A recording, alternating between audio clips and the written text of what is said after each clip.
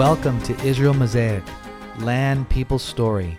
My name is Cora Tarode, and I am coming to you from the home of Yosef and Gabriella Danieli.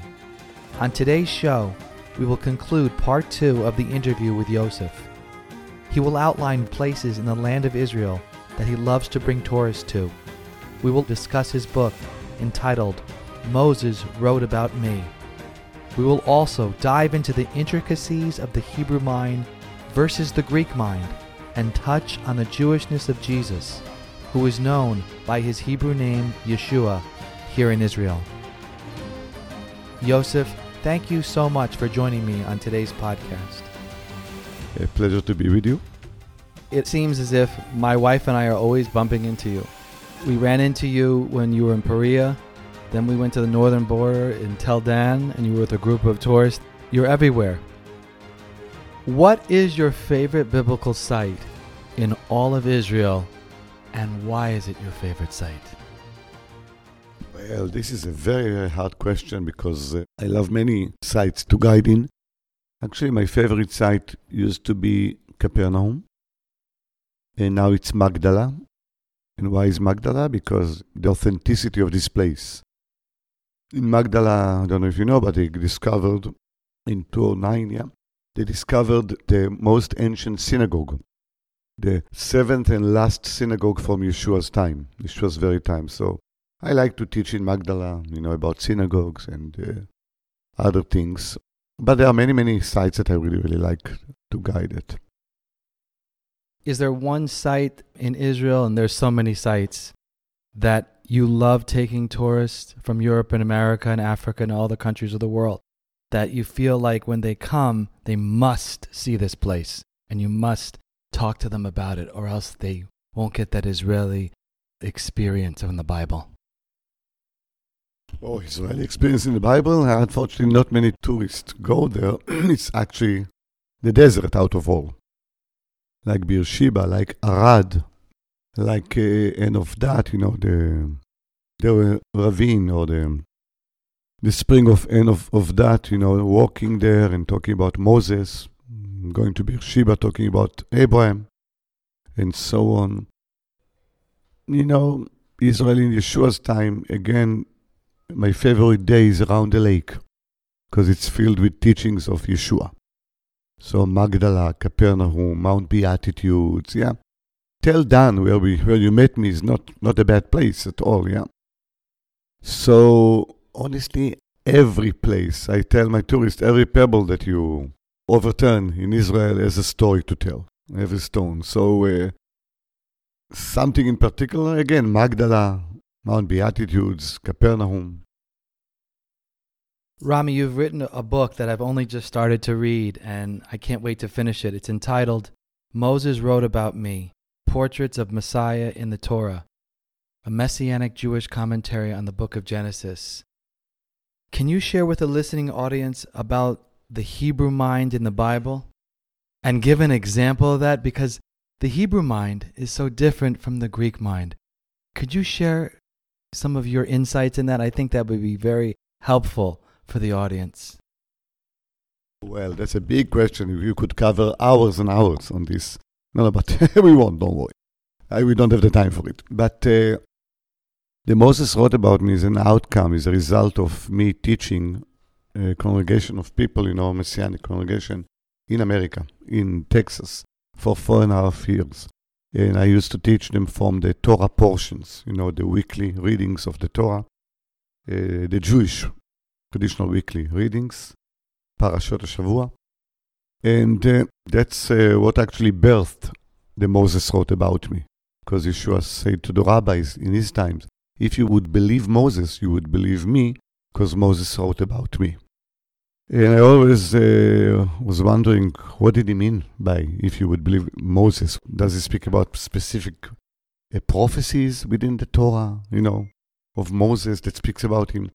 And later on, God revealed me that actually every jot and tittle in the Bible, in the Torah for sure, speaks about the Messiah. And there are foreshadowings, portraits, types, if you wish, There are patterns, and here we get to the Hebraic mindset, okay? the Torah, including the Nevi'im, the prophets, the writings, Ketuvim, Tanakh, yeah, in Hebrew.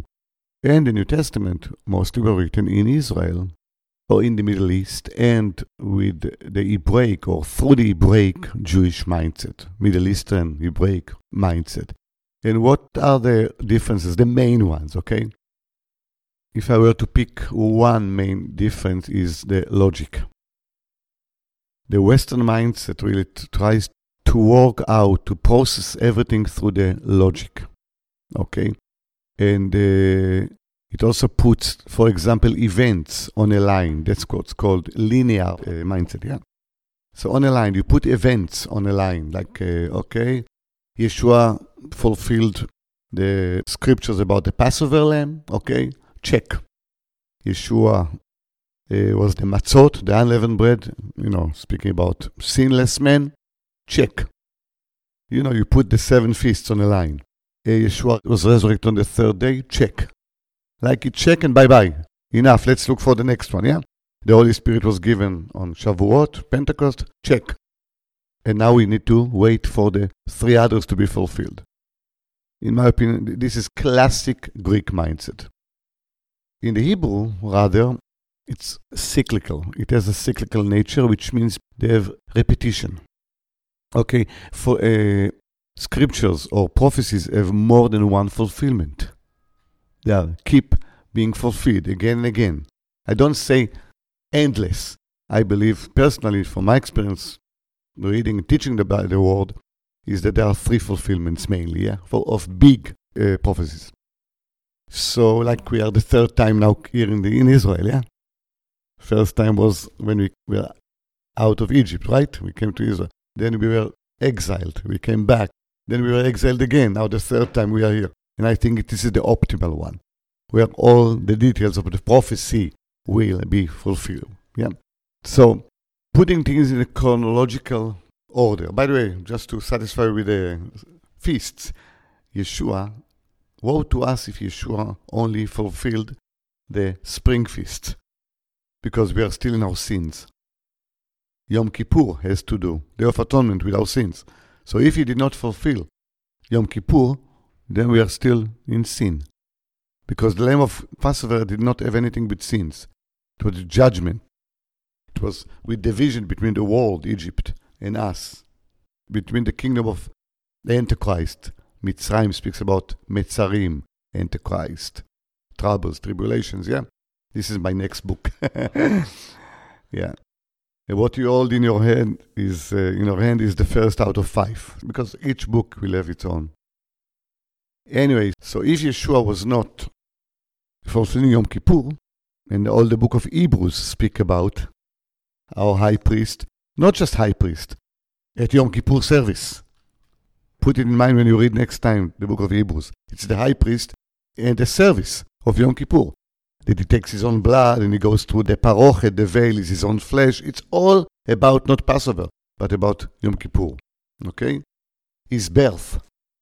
For sure not in Christmas, but in one of the fall feasts. So he did fulfill the 7 feasts. Then he's going to fulfill them once again when he comes. Repetition, cyclical, yeah? Another thing which has to do with putting everything in order. Now, honestly, you read your Bible. You read the New Testament. Can you tell me with full surety that when you read the Gospel of Matthew, all the events in Yeshua's life are put in order there? Not at all. Okay, because you read the 4 Gospels, it's a mess. If you try to make a sense, chronological, logic sense, forget about it. It's Hebrew. It's Hebrew mindset. Don't try to interpret through a Greek mindset. You see what I mean? So, book of Jeremiah. In my daily reading, I'm in Jeremiah now. Jeremiah jumped from chapter 16 to 32, time-wise, in the 4th year of Joachim. Yeah? Then he jumps to another one. But the ones who organized Jeremiah should have thought to put it in chronicle order, no? No, because they were Hebrew. They were rabbis. You see what I mean? They don't think chronologically. Because the message is more important than the chronology. Okay? One last example to show you the differences between Hebraic Greek mindsets, okay? Trinity. I know this is a hot potato, yeah? I never claimed that Yeshua is not God. Yeshua is God in the flesh, okay? But from here to Trinity, there is a huge ocean to cross, Greek ocean.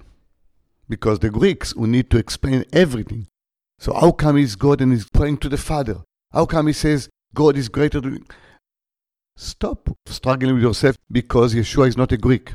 And one of the things which are not for us to understand is the Godhead. Whether it's Fortity or Trinity. This is not what God expects us to. God is not a God of creeds. Show me your faith by your actions. This is the Hebraic mindset. You see what I mean? Yeah, do you believe that God exists? Of course. Do you believe he has a son? Of course. Do you believe his son came in the flesh? Of course. Yeah. How do you explain his relationship with the Spirit and the Father? I don't. I am a Hebrew. I don't need to explain everything. That was well said, Rami, because I think that's the moment that we're in right now, that battle between East-West, Greek, Hebrew logic, all that mindset. And you really explained that very clearly. I'm so glad you did. And you can do that over and over again because it's needed. Living here in Israel, as we know, is a challenge. I mean, that's an understatement. During this COVID-19 coronavirus pandemic, there's so many challenges. Just getting here to your house today was like going through the Red Sea. But that's how life is here now in Israel because of COVID. How have you, as a tour guide, been able to face some of these challenges that are going on right now? How has that hurt you, and how are you able to persevere through these? Well, actually, I've been a tour guide since 1994. Okay, quite a long time, with a break of about 4.5 years when we were in the States between 2000 and 2005. But I'm working more than 26, 27 years as a tour guide. How did it affect me? Like with other tour guides, we lost all our income, all our tour groups, because now 0 tourists come to Israel, It's not allowed. If you are not Israeli citizen, i.e. holding an Israeli passport, you are not allowed in Israel, yeah? Okay, so my last group that I farewelled was in March 6th of last year. Now, you would think financially I'm very hurting. No, God is good. Due to the fact that I cannot bring tourists anymore, or guide them, I was recognized as an unemployed person, so I get unemployment, at least till June it will be, and then we will see what will happen. And, incentives as a businessman. We get incentives here and there from the government, not only us, many. That's how we survive. It's not easy because of the closures, the lockdowns, as you know, because of the social distancing. Yeah. You wrote a wonderful book that I started to read. It's called Moses Wrote About Me, Portraits of Messiah in the Torah, a Messianic Jewish commentary on Genesis. How can people get a hold of this book? How can they purchase this? Do you have a website? Do you have an email? Because there's a wide listening audience all around the world. If they want to buy this book that I find so fascinating, how can they do that? Okay, actually very, very simple. Yeah, I do have a website. It's touryourroots.com. Don't trust my pronunciation, but it's T-O-U-R, like a tour. Your, Y-O-U-R, roots, R-O-O-T-S.com, touryourroots.com. And there, under books and articles, people click on it, and it's there with all the explanations how to purchase it. It's on Kindle, and it's on Barnes and Nobles, it's wherever, on Amazon, but they can do it through my website. Rami, thank you so much for sharing your life today. And is there one thing that you would like, before we leave the show for today, that you would like to share with the audience about the time that we're in now and just your feelings of providing hope for people who are depressed, maybe providing a word for the moment right now that we're all in? How can we get through this most difficult pandemic maybe in the history of the earth? Well, those times were prophesied, not only by Yeshua, but in the Tanakh, by the prophets of the Hebrew Bible, yeah. Times are going to be more and more difficult. I'm sorry to, I know this doesn't sound like a happy ending, but the ending will be happy. Because we are now in what the rabbis of old, the prophets of old, the rabbis of old, and today's rabbis all agree that we are at the end times.